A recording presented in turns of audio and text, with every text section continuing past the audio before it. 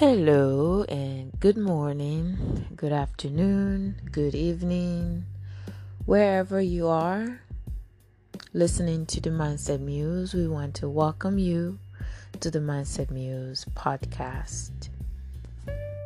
And if you're just joining us, we are exploring the science of manifestation, the science behind the idea of manifesting, imaging something in your head, and then boom, it comes into a physical being, it comes into our physical experience. We're using a book called Breaking the Habits of Being Yourself, written by Dr. Joe Dispenza. Today we're going to be focusing on the concept of change, and then we will move into emotions, and then we will finish with the science of epigenetics. Epigenetics is simply the study of how the environment affects and controls our genetic makeup or our genes. So we're diving in here. What makes change so hard? Why is changing your habits so darn difficult? Well, the subconscious mind is 95% of us, while the conscious mind is 5%. So we are only conscious 5% of the time, which means that most of the time we're living from memory. We're living from what we remember. What does that mean? So let's take the feeling of guilt, for example. When something happens in your environment, you tend to subconsciously blame yourself, or quietly you'll say, oh, that's my fault. So you're used to feeling guilty for years and years. Let's say 20 years, all you know is guilt. What's happened is there are some neurons in your brain that have been hardwired to fire the feeling of guilt into your hormones, into your feelings. And so over time, even though the feeling of guilt is not good by definition, well, we wouldn't say it's not good. We would say it doesn't feel as good. So even though that feeling doesn't feel good to you, you still want it. The reason you still want it is because the hormones in your body, along with the neurons that have been hardwired to love feeling guilty, you've been reassured. They have been reassured. Your cells and your genes have been reassured that this is safe. They're convinced that this is your safe zone. So let's say let's just say, for example, today you've been feeling guilty for the past 20 years. That's all you've known. If something happens, your response automatically is to feel guilty and blame yourself. So suddenly, you want to make a change. You say, today at 1:30 p.m., I am going to feel very, very happy and selfless when my boss comes in and blames me for so and so. I am not going to feel guilty anymore. You're trying to make a change, right? So what happens in that moment is that your cells notice right away when you are trying to make that decision. And your hormones and your feelings in your body, they feel awkward. They say, well, what do you mean? We have been feeling guilty all this time. This is your safe zone. Why do you want to make this sudden change? So they start to notify your brain. And the neurons that have been fired and hardwired for the past 20 years in your brain, they take the message and they say, aha, so she's trying to feel happy suddenly and not feel guilty, that is so weird. The chemicals that we have that feel safe to us is the chemical of guilt. So we now have to convince her that she loves feeling guilty and that happiness is a ridiculous, stupid idea. But when we tell her this, we are not going to let her know. We're going to do it so subtly that she will not even notice what's happening. So, as a result, what's going to happen is you're going to start noticing you're making certain justifications in your brain. You'll say, oh, so 1:30, I probably have this stuff going on. I probably have to take my kids from their dad at 1:30. I have so and so coming. I have to check my emails. What am I talking about? Feeling guilty is probably just normal. It's natural. Everybody feels guilty. So what's the big deal? In fact, I can just reschedule this for tomorrow. I can do this tomorrow. Yeah, there'll be plenty of time tomorrow. Let's reschedule for tomorrow. So what had happened there is that the feeling of guilt has become the same. It's almost like a drug. Well, it's not almost. It's exactly like a drug now to your body. Your body needs those emotions released. The hormones that have been released for the past 20 years, they need to be released. It's become like a drug to your body. And if you don't have that, then you will experience some sort of abnormality or some sort of anxiety about it. So this is why changing your habits, changing your normal day-to-day routines can be very, very difficult. But here's the good news. The good news is, just as a negative emotion has been successfully embedded into our subconscious mind, so can positive emotions. What do I mean by that? For example, take the situation, the case of somebody who is used to working out. I have been in here where if you're working out, you start working out, the first week you feel the second week you feel, oh, okay, I might be, this might be for me. I kind of like it. Third week you're like, ooh, okay, this is really feeling good, right? You wake up one day and you don't go to the gym after going for 3 weeks straight. What's going to happen to you? Your body is going to say, wait, what are you doing? We are used to working out. We're used to lifting weight. We're used to stretching. We're used to running on the treadmill. And now suddenly you want to quit on us?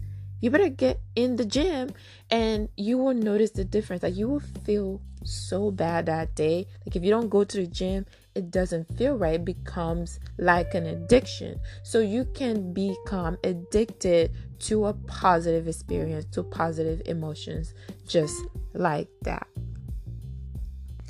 So what are really emotions? Emotions, the author defines them as a product of our past experiences. So emotions are stuff that we're remembering from the past. So how does that happen? We have our sensory experience. Our sensory experience from our current environment. Let's say you are observing a certain experience right now. You are somewhere and the sun is shining on you. So you remember there is you're feeling these feelings of the sun and the heat of the sun hitting your body. And then you start to smell some fruity pineapple or papaya in the air. So the air is feeling really, really good. The sun is shining on your body. So that data is being collected by your senses, your sensory memory, which is your sight, smell, sound, taste, and touch.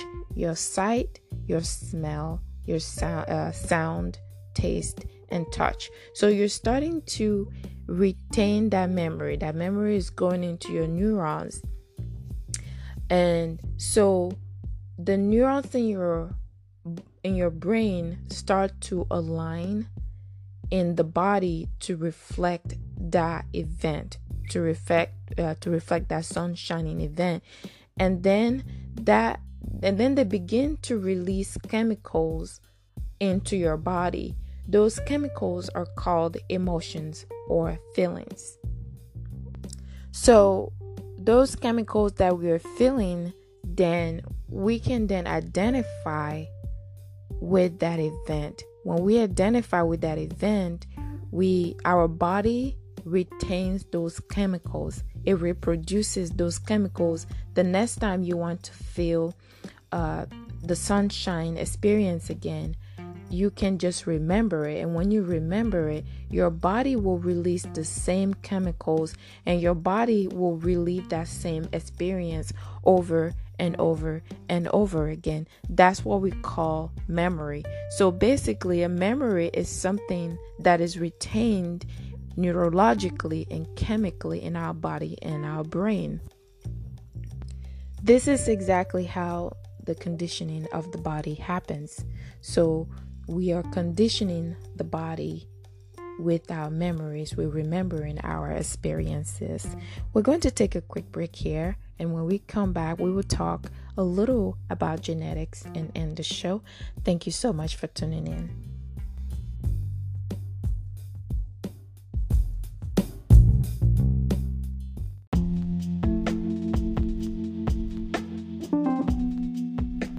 Hello, enjoying the Mindset Muse podcast so far?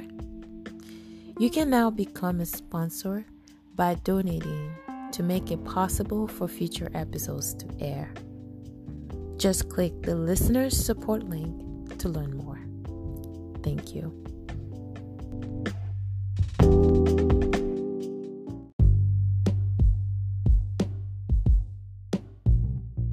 Hello and welcome back here. If you're just joining in, we are talking about the science behind manifestation, the science behind imagining some experience and then feeling it in your body and then bringing that experience into our physical world.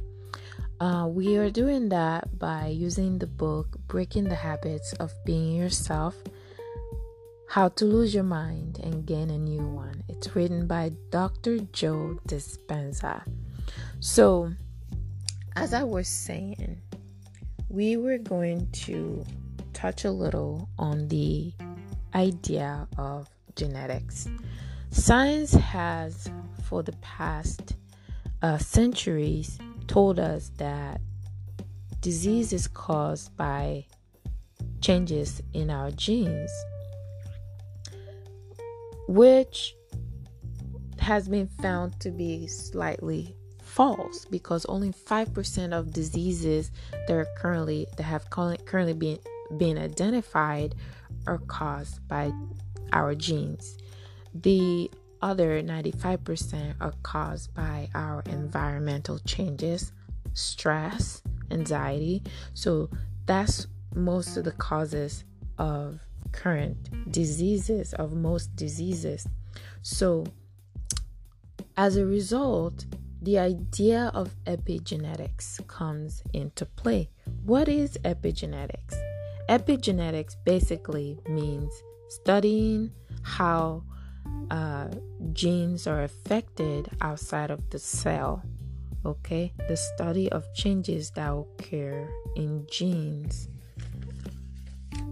as it relates to the environment. So basically, changes occurring in our genes without changes occurring in the DNA sequence. Changes occurring in the genetic makeup without changes occurring in the DNA sequence. What does that mean?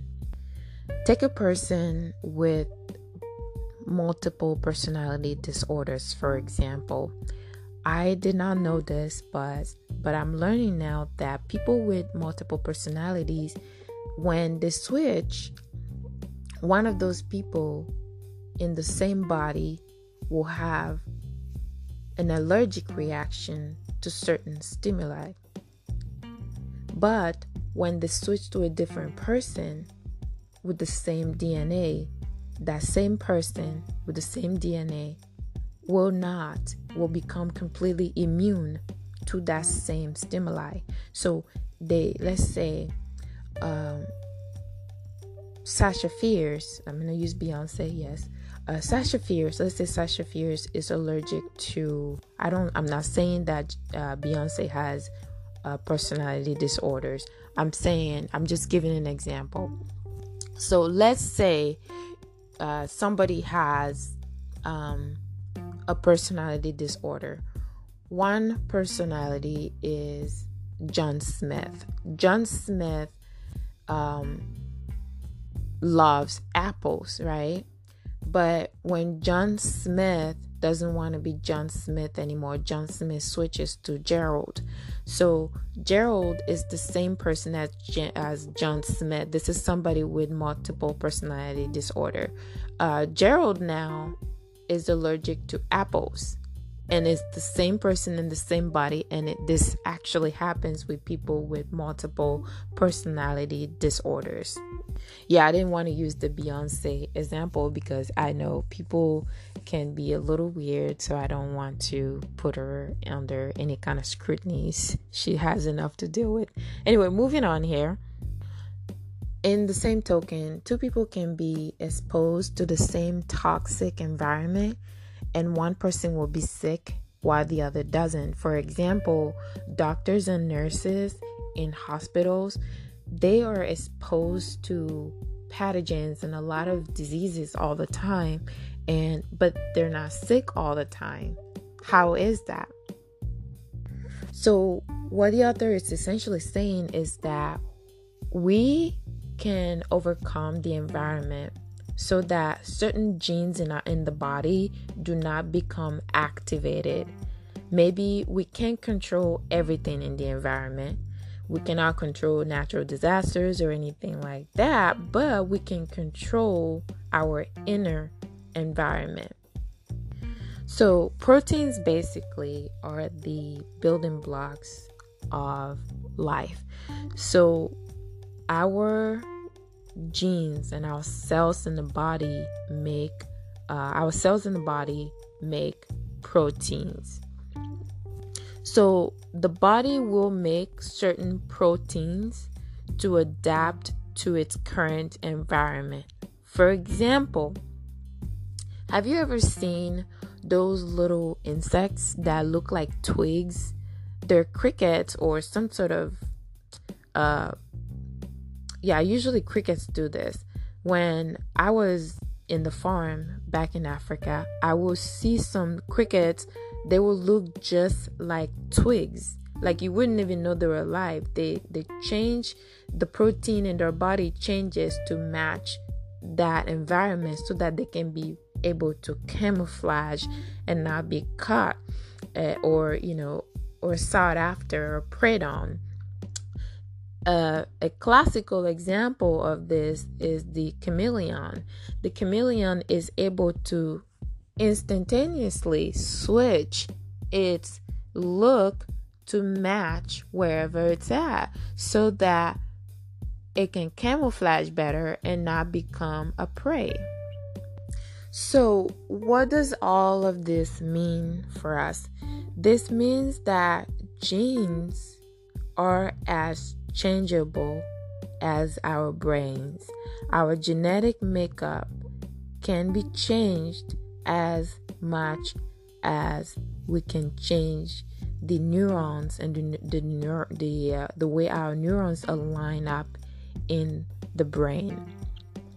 different genes are activated during different times. So this is the birth of the study of epigenetics, which challenges the old idea, the old genetic model that states that we're doomed to our genetic inheritance, which says that if your family is overweight, then you're doomed to be overweight. If your family has certain disease, then you're doomed to have that disease. So the idea of epigenetics and the science behind that is it has proven to disprove the old scientific model of saying that our genes are inherent in us and cannot be changed. What we're finding out, what the new science is finding out, is the opposite, is that genes are actually proven to switch up and change through the creation of different proteins in the body to adapt to the environment that we're in. On that note, we're going to end this episode. Next week, we're going to come in and we're going to talk and conclude this book. This is probably one of my favorite books that I've ever read. I want to challenge you to actually listen to the book or read it yourself. Why am I doing this? The reason I'm doing this is because I read somewhere that the young people of this generation, if you want to hide something from them, put it in a book. Somebody said, you want to hide something from us, put it in a book. And I say, to heck with that. I'm going to get into these books and I'm going to see what's hidden in them, and I'm going to share it with those of us who may not have time to read, who may not love to read. I want to make it enjoyable for us. I want to bring you information that will improve both you and I for the betterment of the future. So wherever you are, whether it's day, evening, night, and you're listening to this, I hope this has helped you. If you have learned anything during the short episode here, if you have had any kind of aha moment, anything that has waken you up at all, go ahead and leave us comments and leave us messages. We would love to hear from you. Also, let us know where you're listening in from. Thank you so much. I hope you have a wonderful, wonderful weekend. It's Friday. Enjoy, everybody. Ciao.